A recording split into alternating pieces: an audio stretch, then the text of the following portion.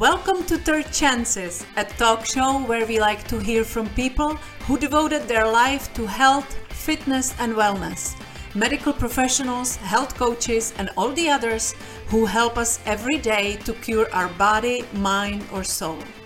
Those who always look for more natural, holistic ways to help even more people to live a happier and healthier life. Those who don't like to give up easily and settle on you or themselves. It is never too late or too soon.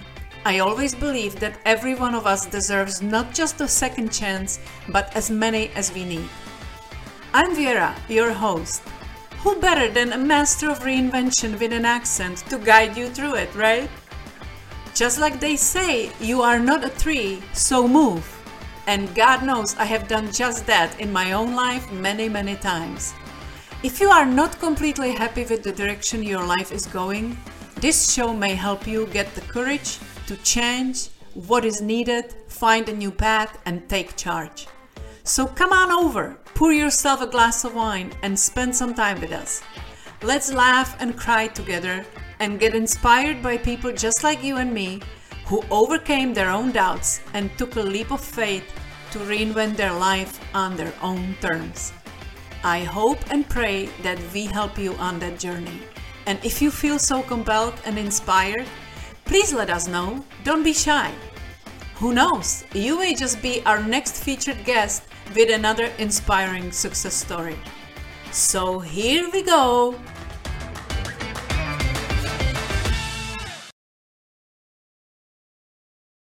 Hello, and welcome to another episode of Third Chances. And for a change, I have a 54-year-old Irish supermodel joining us today. And of course, she was trying to be funny, but I loved it. Geraldine Murphy is my guest today, and she lives in the UK with her husband and two boys who are 12 and 9 years old. She's a relationship coach who helps women and couples uncover their magic in their relationship with their partner. Very promising. I have done this with myself with my husband, she says, and found it's much more fun to make struggling relationship work than to get divorced, which I have also done. So I bet she's experienced and she knows what she's talking about. So we are in for a treat today. Welcome, Geraldine. Thank you very much. Thank you for having me here. And as you know, I already told you I love the British accent, so it's always a special treat because you guys sound so more sophisticated, you know? Oh, yes. We've heard that. I mean, you want to hear it from over this side. We don't sound that sophisticated at all. Yeah, but we have been chatting before when we were planning this podcast, and so I shared with Geraldine that I really love the sarcasm of British, comedians and Monty Python and all that style. That was really most of my life because I lived in Europe, but still to these days I am following certain stand-up comedians online, and I just love it. So it's a special treat for me too. So tell me, Absolutely. how did you get to this type of work? And was it always in your mind, even when you came out of school, or did it gradually get there? Yeah, no, not at all. I think as a child, I wanted to be a vet until I realized that you'd have to put animals down. And then I thought, oh, that's not for me. I was really thinking of, helping. Yeah, I thought, I thought, no, that I'd be out the door the first day I had to do that. So, and really after that, I was a child of the 80s, and there was lots of, flashy suits and slick back hair and briefcases, and I thought I'd be part of that, living in London and being single and having lots of, lovers, but no one-time person. That's what I thought when I was about 15. That's what I thought my life was going to be like as I got older. Sounds promising. Would have been brilliant fun, but I didn't do any of that. And then I got married quite young. I actually went to do art in university in Liverpool, graphics, and I got married quite young. That didn't fit into plan. No, it didn't fit into I don't know why I did. I was just like, I moseyed along. It was one of those, where you just like, just kind of, I didn't really want to get married, but I kind of just did. And then very shortly afterwards, realized my husband was gay. Oh, And I mean, really surprise. quite shortly afterwards, he after about 8 months we'd split after getting married, which is really disappointing for the parents and everybody's been to Oh the wedding yeah, and yeah, you haven't even absolutely. had your first Christmas card. But wait a minute, as you were dating, you didn't see any signs? It was normal? I was 24, um, educated by nuns. And you're not very good at those. Do you know what I mean? I was green as really. Yeah. Um, with hindsight, yeah. Everybody else was like, oh yeah. And obviously, yeah, you didn't think to tell me. But I It's mean, in usually fairness, everybody else seeing signs but us, right? Yeah. yeah, Yeah. yeah. I even had people tell me later on, yeah, you were really kind of innocent, and you're like, so anyway, yeah, so that didn't really work out. I Mm. mean, I got a house, so that wasn't too bad. Wow, But that's I good. know, I know. Well, that was the plus side of it. Buying a house in the when was it? It was the mid 90s, and you bought a house, and then if you were in trouble like 6 months later, then the house wasn't worth any more than when you bought it. It was probably worth less. So it was easier for me to keep it and rent rooms out and keep myself afloat that way. But I still have the house, so That's good. Yeah. kudos to me. Nice memories of a young Yeah, child. exactly. Yeah. Um, but yeah, so then obviously that was a bit of a body blow to me. And I didn't get married again for years and years and years later. But I did actually meet my husband quite soon after I split up Mhm. with my first husband. And yeah, he was a very, very different person to the first husband, obviously. So what was stopping you from getting remarried? Did you worry that you may mess it up because of the paper or? um, I suppose I didn't see any reason to get married. And I wasn't even sure if I saw that much of a reason to get married the first time. Um, yeah, we ended up getting married after the kids were born, and well, after our first child was born. And we actually got married because we kind of toyed about, we thought, yeah, but couldn't justify paying for a wedding. It's horribly expensive. It And is, it was yeah. like, I'm not going to spend £10,000 or whatever stupid amount of money on a wedding. I'd rather, invest it in a property. Mhm. um, but we decided then it was weird because it was actually a tragedy that prompted me to for us to get married. It was we lived in a place called Machynlleth in Wales, and a little girl was taken and murdered. And it was a very small town, and I just thought, why are we waiting? After that had happened, and it sort of really crushed our town, and it was just devastating to everybody. The poor family, Mm. it was really awful. So, and then I thought, let's just get married. What's the point of waiting? And we did it. We within a month we got married. We had our reception. We had cakes and coffee in the local coffee shop and walked up, and it was like just really tiny, and Yeah. walked around the tree and had our photographs taken in the registry office, and it was really lovely. And my family actually they surprised us by coming over from Ireland on the boat. I only told them the day before, Oh and wow. they all, I know, and they all jumped on a boat and came over to see us, and they surprised us on the morning. So that That's was nice. really, really special, actually. Yeah. Yeah, So that's the one point when you said like you don't want to invest stupid amount of money into wedding. yeah, You don't have to, you no, know. no. Yeah.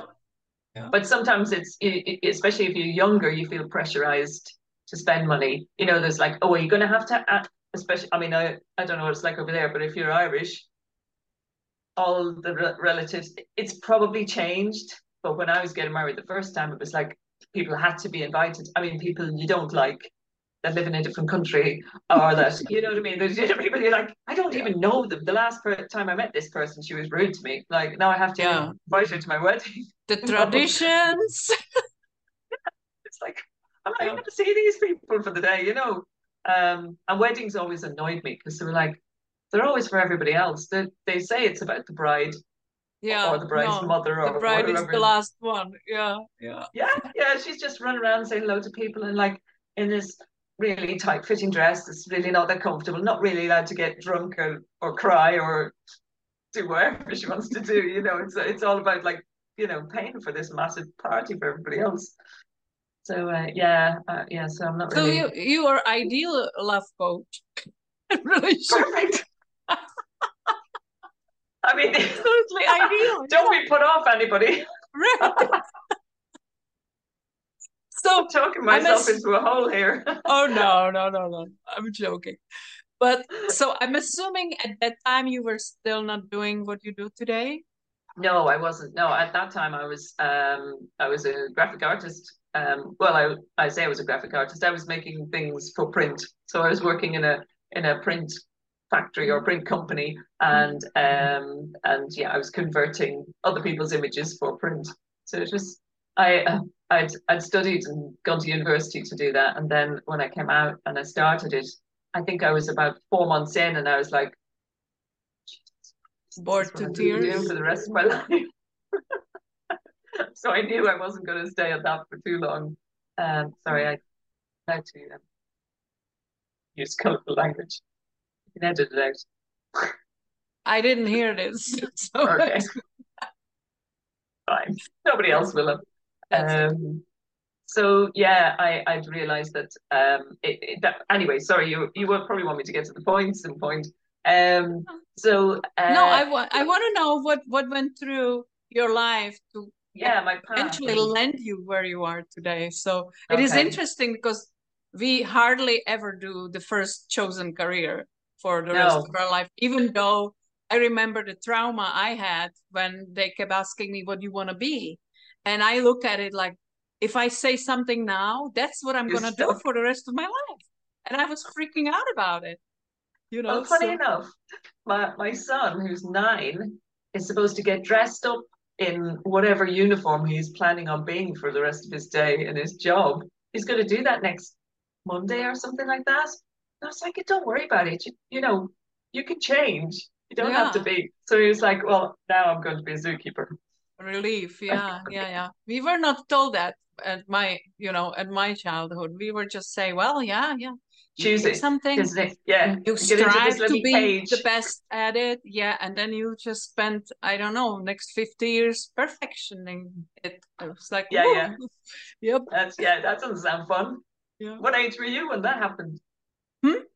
What age would you have been when you were supposed to do that? Like before 15, you know, before we left the grammar school, that we were constantly asked, what do you want to be? What do you want to be? Because then now based on that, you have to choose the right school, and then and it was so overwhelming for me because I seriously thought, whatever I say now, that goes, that I have to follow that path. It's a big decision, isn't it? Then? Yeah, and I couldn't decide. No, and here you are. It's the farthest from the truth. Exactly. I know there's so much pressure on kids to pick the right thing, and you think, oh, really? Can I just still be a dolphin? Yeah, exactly. Can I just be like playing a little bit for butterfly or so you left or did you do the graphic design for a while? How long did you I did that for not that long. I did it for probably 2 or 3 years, and then I was quite bored with that, and I have like such a short attention span, really. And I went went into sales. I left that job and I started selling bits of paper, cards, like an A4 card. Do you have A4 in America? Is A4 a measurement? Anyway, it's a normal letter type size piece of paper, and I sold that on the street for like £40, and it was like an invitation type thing to go into a hair salon, get your hair blow dried and your colors done and a head massage. And I sold them on the street. And and then went into hospitals and sold them and got chucked out of hospitals because I wasn't really meant to be there. And it was great fun. And I was really good at it. So I did sales for a few years, 2, 3 years, and I ended up running my own office doing that. What did you like the most about the selling part? Well, some of it was quite exciting when you were trying to dodge security in a hospital. I know it's a little bit naughty and maybe a bit That's why you like it. And I'm not really a lawbreaker. Your 80s child came in, right? Yeah. Yeah. Oh. But it was so funny. I mean, one of my best memories is going to a place, going in the hospital. I'd done so many sales that people were starting to look for me because they wanted to buy the invitations off me. I was like hot, you know, and I called to this one office, and this woman, she was chatting to me. She was really friendly, and she said, "I just want to check to see that you're allowed to be here." And I was like, "Yeah, absolutely fine." She went and made the call, and I sat down, and she said, "Somebody's going to come because I need no, sorry." She said, "Make the call." She'll make the call, and then I said, "Do you mind if I just go to the loo?" Knowing full well I wasn't supposed to be there, so I'll be back in a minute, and then and there you were to the loo and never came back, and just moseyed around the hospital looking for more people to sell to. Later on, I buzzed on this door, and I said, "Oh, hi, I've been told to come here from X-ray. All the girls are getting hair done there, or whatever." And then this was the woman that the other woman had been phoning to check if I was allowed to be in there, and she's like, "You're not supposed to be here. You should." This is about 2.5 hours later, and it sold nearly all my invitations. I was like, "No problem, I'll go." But on the way out of the hospital, there was a creche, which is also run by the hospital. Oh. So naturally, I stopped there and sold about 3 more invitations. And while I was there, she must have thought, "I bet she's gone to the creche." She phoned the creche and she said, "Can you just please leave?" And I was like, "You are bad." Oh, it made me laugh so much. She must have really had her knickers in the twist. But God, it made me laugh. It was so funny. Yeah, so I bet that's what you like the most about it, just to be like, "I'll show you." An anarchist, but like harmless, you know. I mean, you know, not doing any harm. And I would always leave a place if I thought I would never compromise somebody's care. Yeah. So if I felt that there was a situation, I was out of there, I would be like, "Look, I will call back, or I'll come back. I will leave you a number and you can get this from our office." But I would never have gotten involved with, you know, just being really, you know, causing a danger. And that's not what it was about. But that's funny because you can fun. You know, I have been dealing with people because I was previously coaching on sales, and I would be dealing with 99% of women that had such a hard time with selling, and they would always look at it like, "Oh, I don't want to be seen like sleazy and, you know, pushy and everything." Yeah. You made it a game. You made it fun. Oh, it was like hilarious. You made it like play. Yeah.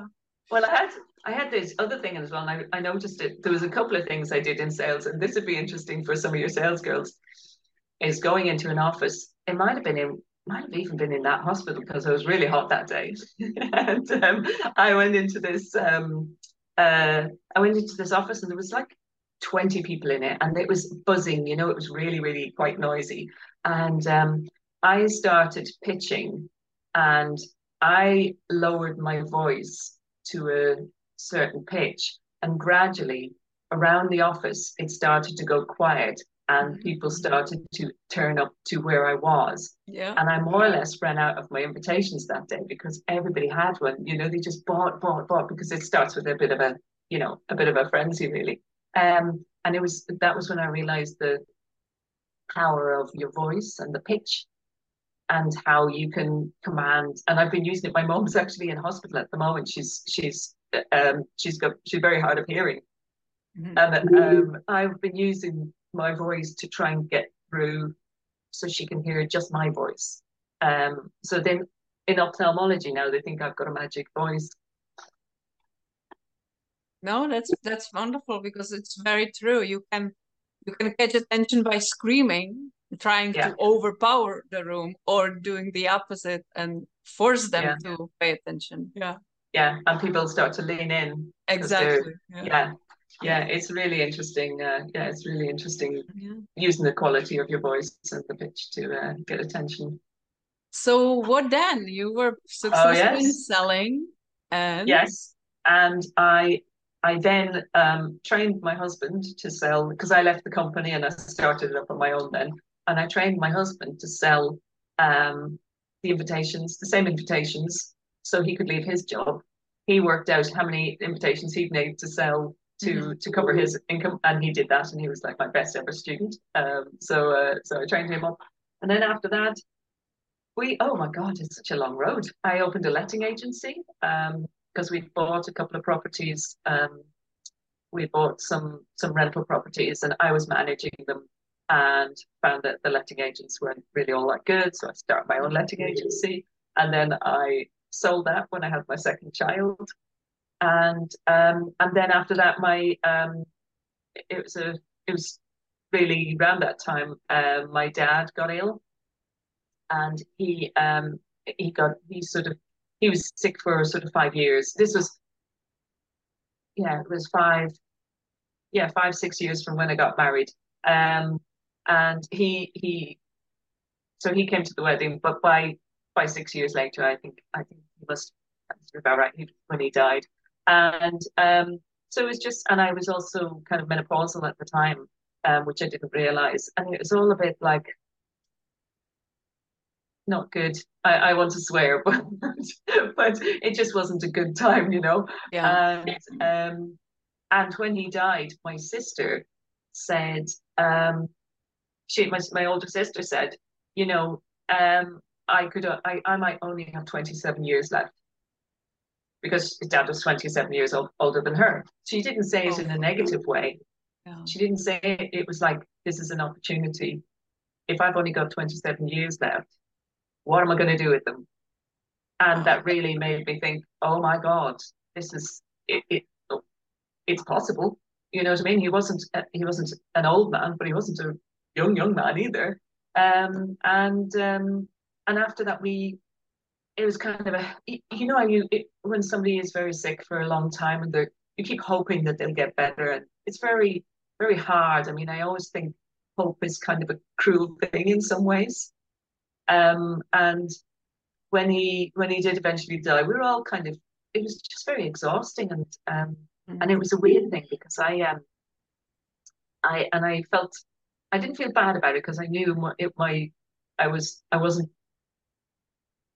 being mean or wrong or anything like this. I felt euphoric after my dad died, and I absolutely loved him dearly. Like, so it wouldn't, it wasn't anything too great. I'll get money now or anything. It wasn't like that. It was More just like a relief yeah. He from wasn't that in. uncertainty that Yeah, was, he yeah. wasn't. He wasn't going to hurt, you know, and that he was free of it, wherever he was or whatever had happened, he was free from this, and we were free from the worry of something horrible happening, his final, Yeah. his end being painful, or you know. Mm. So yeah, so it was quite strange because I was like I'm a very inappropriate person. I will joke at the worst time. I mean, I mean, people look at me at Dad's funeral and they were like, but I know if Dad was sitting there beside me, he would have understood He would that probably have loved it. he would have been the same way. He would have been like, but he probably would have been less, because it was bubbling out of me a little bit, because I'd done a reading at the funeral, and my mum didn't really think that girls would do that kind of thing. We're very Irish. She thought the boys might be able to do a reading, but she didn't think the girls would be. She thought we were too emotional. And my sister actually sang on her own at the funeral, which is like, you know, an amazing, a feat, really. So there was all that as well. There was all that stress from that too. So, but anyway, after that, I sort of, we watched a Tony Robbins Netflix thing, I'm Not Your Guru. And I've been reading Tony Robbins years and years ago, and I really like what the NLP stuff, and I just like some of the crazy stuff that was just like out of the box thinking. And so we went to see Tony in London. Went to a 4-day event, and it was a game changer for us. It just pulled us out of ourselves really quickly. Whereas, we could have gone on in doldrums for another 2 years, um, and we didn't. We just like totally got immersed in this crazy 4-day event, walking on fire, and just it's just jumping around. And from that, finally, I trained as a coach. Well, so you did the Tony Robbins coaching training. I did that, but I also went on to yes, I did Tony Robbins training. Is that what you did? Yes, yeah. That's what you did. Yes, yeah. And then I went on to Mark and Mike Lee Patience. Yes. So that was that was the relationship coaching that I did from that. Yeah. Since you are the example of perfect relationships. No, I'm being sarcastic, but I'm being truthful, because you don't learn about issues in relationship by having a perfect relationship, unfortunately. It's when you go through problems and when you go through different experiences that enriches you so much to be able to help people that are going through some issues. Yeah, absolutely. Yeah, I mean, we've had, we've done it ourselves. We've had difficult times ourselves, and really, there's been times where we thought, are we gonna survive this, really? And so we got coaching ourselves, and it's made a world of a difference. I mean, me doing relationship coaching has helped, but if you think you're going to coach your partner, you're not. Nope. You can forget about it. You think you've got free coach in the house now. It's not like having a free hairdresser. It's very different. Yeah, it's very different dynamic. That's not gonna work well. Yeah, but I like the way that you actually realized the kind of urgency in your life suddenly because your dad passed, and what your sister said, because it's usually that one moment that we kind of start realizing, I'm just browsing through life, no matter how successful you were, and you were, you were fine. There was no like significant issues, I'm assuming, but you get to a point when you feel that urgency. It's like, is this what I'm supposed to do for the rest of my life? Is this all there is? Yeah. And then you start to having this like, is this me? Is this what I want to be? That's gonna be my legacy. You start giving yourself bigger questions, and it comes to people in different points of life. But how old were you when your dad passed? I was how long was that? I was 48. Yeah. So and you also have a child quite late in your life, which was also experience on its own. Yeah. My youngest, I had him when I was 45. Which is, perfect. Great, really. I mean, apart from the doctors, they got a bit concerned, but then you tend to make an extra effort just to be like, go in for your scans. Yeah, keeps you young. Jeans. Yeah, you have to watch this on YouTube. You realize that, because Geraldine makes faces, and it's impossible to see it on podcast. This is the start of it. I'm a terrible face puller. And this is toned down. These are, but I have some really bad ones, but I won't do that to you. It's okay. I love it. Maybe on our next one. So how did you pick your specialty in coaching? What prompted you to go to relationships? I think Mark and Magali, they have such a beautiful way about them. Tony, when you see the coaching with Tony, it's there's a bit of showbiz in there for in the training that you get, and I think he can be quite tough on women sometimes, and that kind of winds me up. I mean, I'm not that I'm soft on women, but I find the very masculine energy when he sees a woman giving masculine energy. I find it like it's sometimes I find that a little bit difficult to deal with. Whereas I feel there's more he of a can flow. turn people off. But I didn't. It didn't bother me unless there's something unresolved in you that it triggers, of course, which happens to all of us. I think he's very equally tough on people when it comes to when he can see through when he can see through their bull. Then he goes after it. And I was kind of attracted to it. I mean, I did think it was so radically different. I think it's because I've been down the path with Mark and Magali, and it's more it's a kind of a softer, more collaborative. It's different because the way I'm coaching isn't, I don't coach off a stage. Do you know what I mean? The people that go to see Tony Robbins are there, they're ready for change. They're not afraid of what he's going to throw at them, and he wants to get them big results. So that's, and also don't forget the bits you see, it's possibly 2-3 days into events when they were being fed all the open your mindset the good stuff. So you are not unprepared for that. You went through some transformation already, and obviously it's for show.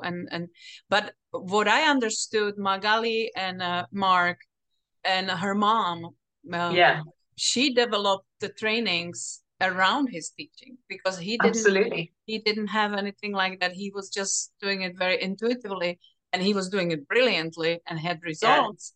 But he never had any system in place that, like, he was intuitive. He wouldn't do like following tools, but they, watching the hours and hours and hours of material, they've actually developed the system around his way of doing it, which was fabulous. And you're right, Magali is completely peaceful meditation, very calming presence. I love her. No, they are lovely. And I mean, Tony Robbins he's a master. What he does, he really is. I just sometimes when I'm doing it, because I go back between the two, I go between Tony Robbins trainings and Magali and Mark's, and I find I'm drawn just because of the people that I would be dealing with. I'm not gonna go down the Tony Robbins route with the relationship coaching that it's just it's not appropriate for what I would be doing, so that's more what I'm saying really, rather than but it's also fascinating because we all resonate towards certain type of people, and that's why there are multiple coaches coaching on same thing, but every single one will be doing it differently. And when you are in position that you may realize you want to coach or you want to see what it would look like, you start looking at people because that's the person you have to be completely comfortable with, because there's some deep work involved. So if you don't resonate with that person, you're not going to open up. So that's what I love about it, because there's multiple coaches on same subjects that are completely different. And if you looking, and we all have coaches ourselves because we don't want to be just average. We want to excel in what we do. And when you want to excel, you need somebody to look from the outside and point out your blind spots, because that's impossible to do for yourself. Yeah, absolutely. And that's why I love the coaching industry, because not everybody's ready. And one of my friends very smartly says, nobody needs a coach. Nobody. It's totally up to you. But if you want to stay where you are, if you didn't move forward directions that you want to, there is a reason for it. And maybe if you don't want to stay there, maybe you need to kind of swallow your pride and seek the ways that can propel you, speed up that process, make it less painful, and actually help you guide much easier way to get what you want than trying for another 30 years painfully on your own and being disappointed, which most of us went through that process. Yeah, absolutely. I love that this time is now the coaching time. The UK is probably a little bit even behind America for coaching, because there's always, there's been therapy has been very acceptable for years and years, whereas in Ireland and England, therapy, you know, you're maybe cuckoo. Weird. Yeah, you're weird. Like, yes, if you need therapy, you are weird. Yeah. So that's not really, you know, a very positive way to look at it, let's say. So coaching, I think, is a bit behind. But now, I mean, I think it's like using Zoom calls for this kind of thing. We're on opposite sides of the world, and why not use what is available to you to really we can almost be superhumans, you know. Well, we can, you know, like Thomas Edison, I'm going to totally misquote this, but if we knew what we were capable of, we would literally astound ourselves. That's right. So coaching is something that helps people to do that, because we don't need to do what our parents and our grandparents and our great grandparents did. We have much more availability of information and how the brain works and how relationships work, and we have we have technology that connects us all. It's just like a very exciting time to be alive. Yeah. Sometimes it's fascinating when you talk to people and they don't even realize how they talk to themselves. And because we do so much more on autopilot these days, like we just go through. Like, I was just thinking, I have my cat. She wants to be in the picture every single time I record podcasts. I like, so she's a supermodel too. She needs to be in the picture, just so you know. But I was realizing this morning, she was cuddling with me in a bed, and we had some really hard winds, and I think she was probably a little worried what it is, because she doesn't always cuddle with me. And this time she didn't want to leave my side. And I kept listening to the winds, and I was petting her, and I was kind of immersing myself in that moment. I was like, how wonderful that I have this animal that loves me and that she feels protected with me and stuff. And then I realized how often we do something and our mind is elsewhere. You know, you petting your cat and you're already stressing out about things that you have to do in 2 hours or tomorrow, or something that already happened and you can't do anything about it. This is what we do to ourselves. So it is interesting to start catching yourself what you do, and sometimes write it down and maybe realize, would I talk like this to my best friend? Yeah. And it's big eye opener. Absolutely. If there was something that I could do, if I was making say if I had enough free time that I could just do something. We've just finished refurbing our house, so we're still kind of paying for it. So I got to work still. But if I could do something, just to help the world, if I could eradicate negative bias in schools, if I could help kids to realize that text that came in, you're misreading it, you're reading it with negative bias, and understand what negative bias is about. And then it's just because we've got a bit of dinosaur brain left in there that's trying to save us from a tiger or some non-existent danger. And if we could just realize that, that's negative bias. And all it is taking that muscle and working it and working it and working it. Every time the negative bias shows up, you overwrite it, because you can kind of overwrite these things. If you could do that for a generation, we would be a very different place in the future. You're absolutely right. And especially today, with the age of social media, where poor kids are being drawn into it, comparing themselves with others, not realizing this is virtual reality. That picture took 500 tries before it was perfect, and you don't see what went behind scenes. You only see the so-called result that may not even be real. And based on that, they are judging themselves even more harshly. And it's really scary. And I agree with you 1,000,000%. That would be probably the most powerful thing we can do for kids. And I don't know why, you know, in the educational system, there is no space for this, because we have the depressions, like, no matter how perfect kids had it today, they are more depressed, more anxiety driven, more you know, sadly even suicidal. And sometimes before the family catch on, it's too late, which is really horrific, because it's such a waste of human life. And you're right, it's all the mindset. It's all in the mind. It's all what we allow to shape us, what we allow to be influenced by, and what we believe it's true. Yeah. Absolutely. And it's hard because kids, if they go home and tell their parents about this, parents also have the negative bias because it's in us, it's natural. Yeah. It's just part of us. But just going back to the social media, that could just as easily be flipped and used to correct this wrong, which is negative bias. And it's not wrong, it's just something we need to evolve out.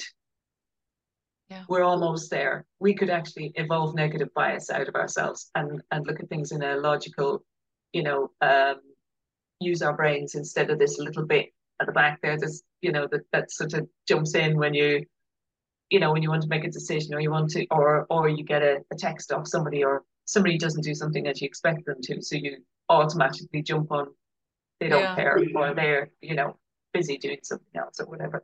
And look at us, we met through social media, so I'm grateful that I have an opportunity to meet somebody from UK, sitting here in my home in Florida. Exactly. America. So it's been brilliant. Like every tool can be used for brilliance or for negativity. Absolutely. Yeah. Just absolutely. like food. But how do you apply this teaching into your coaching? How does it look when you work with couples? How do you approach it? Well, it's very, very tailored to individuals, because I tend to find out a lot of the people, it's a lot of women that I tend to work with, and they if they're maybe the kids are leaving home, and you've got this person in the corner who's been sat there for the past 25 years, and they're like, who is it? Who's this? Why is he still here? And I think sometimes people think that it would just be easy to not have that person there. I don't mean, kill him or anything. I mean from just to leave. Yeah, let's not go there. Yeah. But it's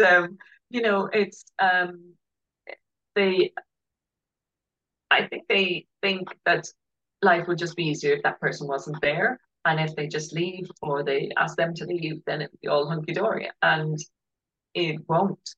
There's a whole heap of other things that happen around separating. And I think a lot of people don't really consider that when they just see this person in the corner who's annoying them.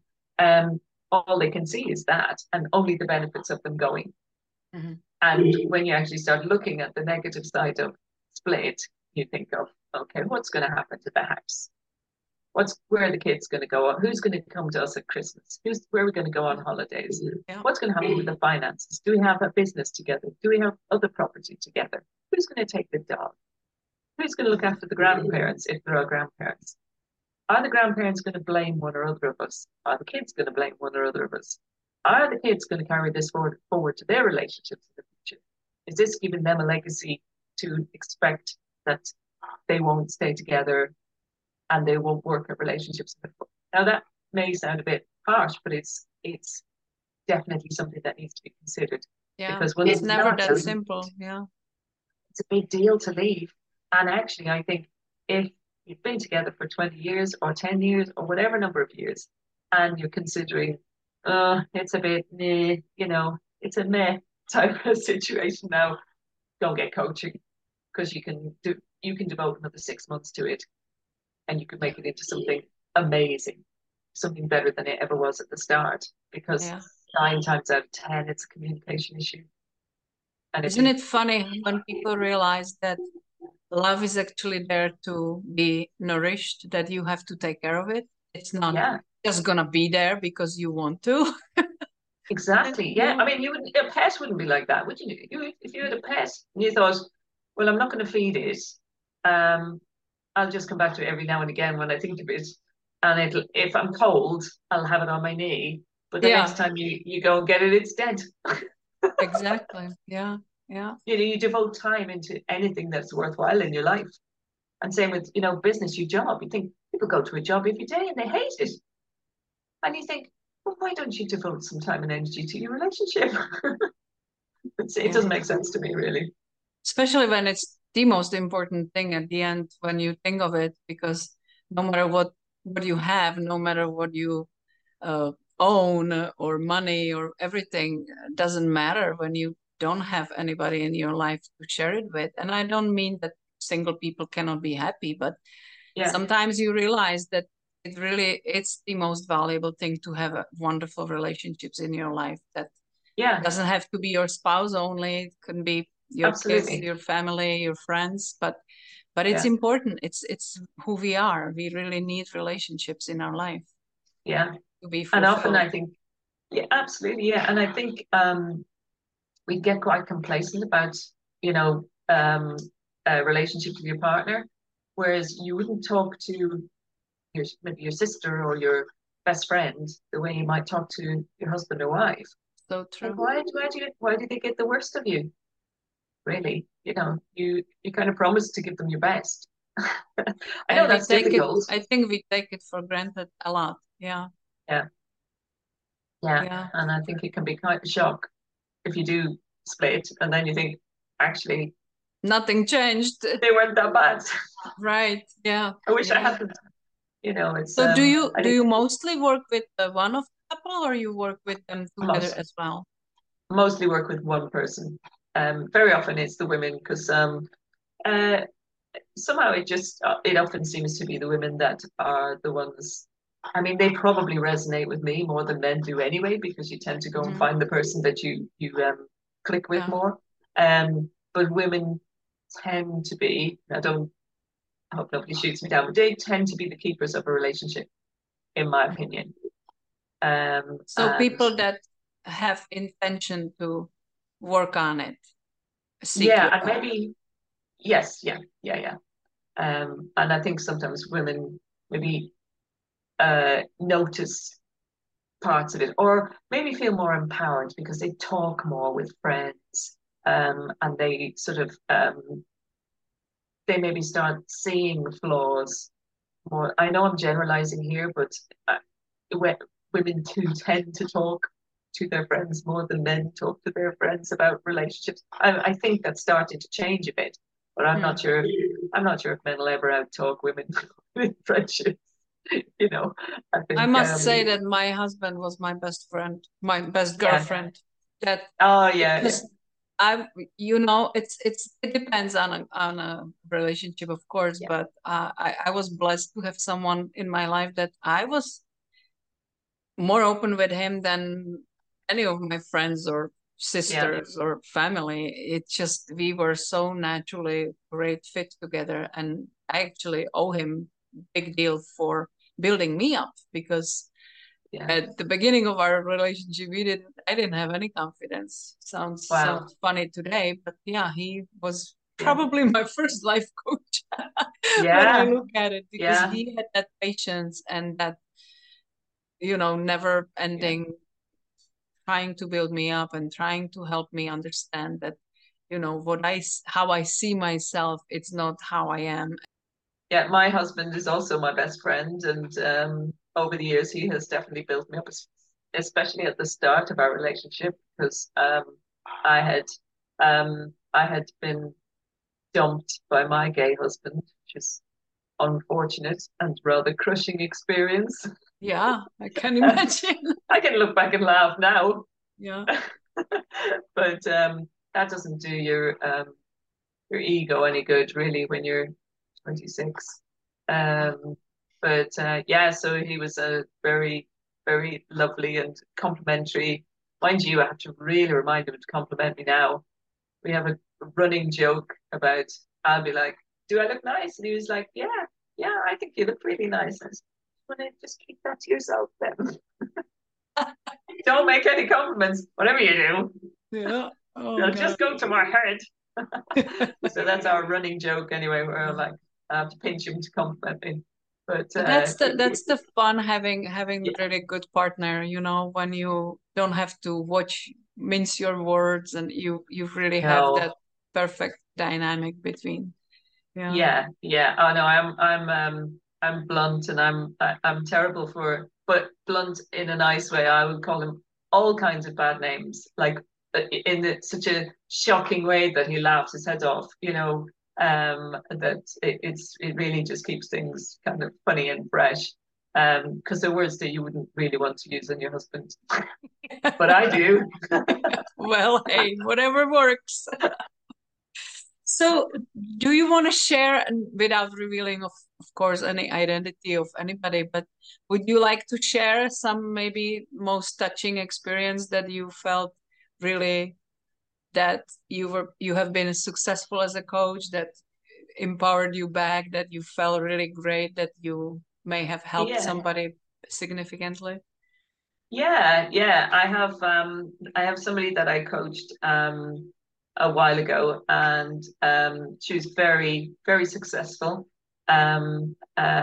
She's a nurse, but she's a very, very successful nurse, and she's having difficulties with a disorder, an eating disorder, and actually put herself in some significant danger when she was out. She almost choked, making herself sick when she was out in a loo, public toilet. So it would have been awful, like, for her family.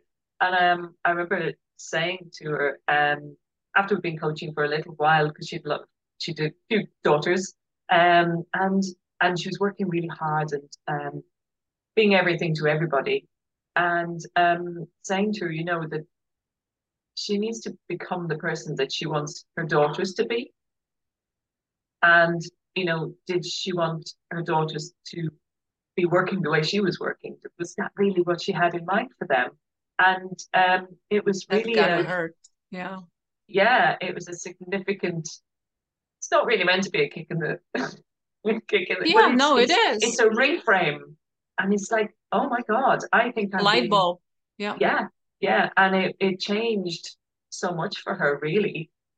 She's had long-term significant improvement in her all over in her life, and much more accepting of herself as well. And I feel like that's a real win, because she's such a lovely person, and she was struggling so much, and it was stuff that she could be fixed, and it was fixed easily. I think that's brilliant to go there, because you really want to see some bigger reason than yourself. Yeah. To change anything about what is going on, because you have your stories and you have your excuses and you know why you're doing it and blah blah blah, but what you did for her, you kind of gave her the mirror. This is how your daughters see you. Yeah. Do you want them to follow? And suddenly it's not about you, suddenly it's about people that you love the most, and that's brilliant. Yeah And it's something that just you can kind of you can pull it out of the bag now and again. And it's something that's just like, and it struck me at that time because I was a relatively new coach. And I thought, really, it's such it could have been a tragedy. Yes. And our kids could have carried that. This happened, it was so close to it being her dying. Oh God, toilet. What does that do to your children? And that's, if that isn't a slap in the face, but it wasn't enough. That wasn't enough. It was that realizing what the impact of the way she feels about herself is having her children. Yeah. So I felt like that was a real win, and I kind of carried that with me as, oh my God, I had an impact on somebody's life that's really going to have an impact on their life and their kids' life and their kids' lives. That feels amazing. Yes, that's the moment when we hear the, oh my God, I never thought of it this way. Yeah. Right? That's when people start using their brain to actually see it from a different perspective and realizing what they are doing to themselves. Yeah. Because you have, like I said, you have your stories. You sometimes, unfortunately, even comfortable in that situation. You already are used to it. It's your certainty, and possibly it's giving you some satisfactions in certain areas, but realizing what it does to people around you or stuff, it's really powerful. Yeah. It sort of pulls you out of that scenario. You're in this little loop that you just a pattern you do over and over, and suddenly you think, actually, I'm being a bit self-indulgent here. Let's get out of here. do something different, because this is, this isn't going anywhere. I'm just doing the same thing every day. Yeah. And that's really, that's like, the decision to stop smoking. It's that whatever that thing is, that keep doing, and something clicks and you think, right, would they have an ad here actually? And it's for same sort of thing for smoking, but it's in the hospital, because I keep going into the hospital all the time to visit them. But she's not a smoker, by the way. But they have this poster inside the door, and it's this kid who looks about 11 or 12, and he's got a really sad face, and he's like, I don't want you to give up smoking because I don't want you to die. And you're like, oh, and that must be such an amazing sort of impactful message to parents who smoke. Yeah, shocking therapy. Yep. Yeah. This sad child, and you think, oh my God, I could leave this child, and I could just put these cigarettes down in the bin, and I don't have to take them up again. It becomes an easy decision then. Yeah, with these things, I think the deeper the why is, the easier it is for people to realize what they are doing to themselves. Because if it's just about you, you are totally fine with it. Like, doesn't bother you. None of your business, right? But then when you start realizing what it does to other people that you care about, it's suddenly a different situation. So what would you say is the major difference between going for marriage counseling and working with someone like you who specializes in empowering that relationship you have? Well, counseling is very often for a relationship in crisis anyway. And while I do sometimes have people coming to me who are in crisis, or they're sort of like a slight stage before crisis. They're like, if in another 2 or 3 years, we'll probably end up splitting up. Some of them are that kind of stage. And it's really just giving them tools and strategies and formulas, working very deeply with them to change habits that really have been making their lives difficult and miserable, and teaching them about how their individual patterns of communication can be so misinterpreted. I mean, I've done it myself. I hear my own, the way we even talk sometimes, except that we hear with a very finely tuned ear, and you'll be like this as well, Vera, that you hear yourself saying something. You might hear something that used to be said at home, like there's a phrase or something like that, and you think, oh my God, that's 1.5 phrases. That's something I should never say again. Yeah. And they're so funny. It's like, sorry, what I was going to say is that coaching is like, it's like making everything better. You can take what's quite a good relationship and you can turn it into the most extreme. It's like the magic mushrooms of life. Turn everything into beautiful colors and flowers. All right, that's a good title for a podcast. The coaching is like magic mushroom. Relationships. What I was going to say before, this is a point you went to before, and I thought this is quite interesting. I am a proper metaphor head, and I'm all about colors. And I'm in front of a brown background, which is a bit dull for me compared to your background. But when my father died, and I'm only sort of thinking about it, my dad was all about colors. So he loved rainbows, everything to do with color. He absolutely loved. And I remember before I went to Tony Robbins, I felt like, do you remember the old TVs and you used to be able to turn the color and the volume down? I felt like it had been dialed down to about half. And and coaching is like that. It's like, get your color dial and you double it up. You get the color back, and that's kind of how I see coaching, really. I love it. Yeah. So if somebody considers to work with you, how does it look like? Do you work online? Do you have to be local?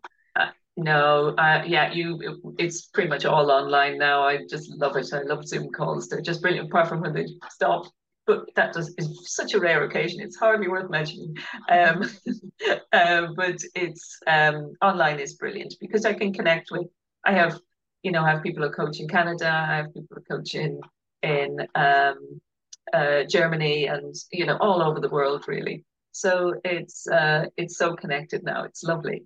But I do have a have a free community that people can join, and they can get access to free resources and workshops, and then have relationship coaching questions answered, and it's a really lovely community on there.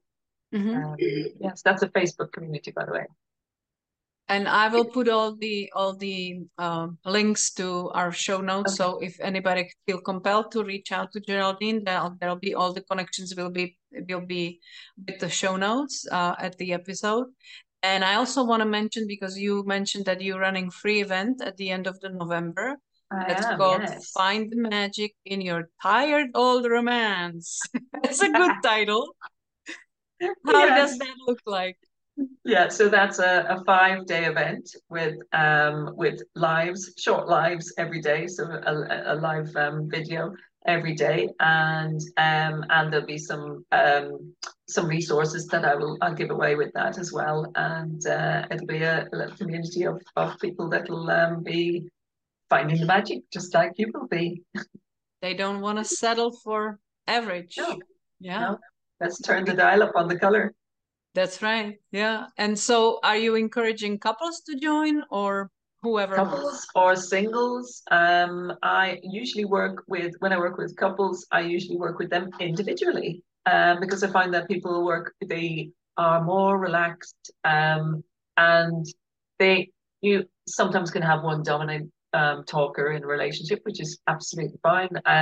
But it can sometimes make the other person a bit quieter. So to get a really full view of what is going on in the relationship, I coach couples separately, and that works very, very well. And occasionally towards the end of it, you might let them go together, if they've been good. Yeah, good. So I hope you have some sense and taste of Geraldine's personality that is really fun to be around. in her sleeping 80s kind of inner child coming through, for sure. Absolutely. And if you feel compelled that she would be the right person for you to maybe deal with whatever issue you want to deal with, why don't you give her a call or reach out? I will post all the contact information down below the show notes, and let me know how it went. Okay, I think this was very, very fabulous. I'm sorry we had some issues with sound once in a while, but I hope it will be translatable. And it's far away, all over the ocean, so it's understandable. I know. Next time you come to States, maybe we will do another episode in person, and it will be much. That would be cool. As long as I can have the cat on my knee. Right. Oh, she's not big lap cat. No, she's not. I don't know why. When she was little, she was, and then now it's if the queen is in the mood, that's the only. Oh. Well, that's okay. She's okay. She can be a queen. Yeah. Usually in the morning she's cuddly, and then for the rest of the day I may touch her if she allows me to. But yeah. I'll have to bring my cat then. Oh, I don't know about that. She is howling if she sees somebody through the window. That's the craziest sound I ever saw from cat. It's going like it's like she seriously is. You're making her nervous behind bitch. Yeah. She seriously is the queen of the house. There's nobody coming through. No. And good. Once in a while, so it should be. I dog sit a big dog, and she hates me with passion for that. Really. Because when he's staying with us, she's hiding under the bed, and she once in a while she realized she can reach from behind and grab my head. And so sometimes when she's losing patience of hiding, she would go and scratch and reach my head. It's and I'm like, what are you doing? He's still here. He's on the bed. She's like, how dare you? So we love our cats. I like that. I like that about cats. Yeah, they're very unforgiving. Unfortunately, yes.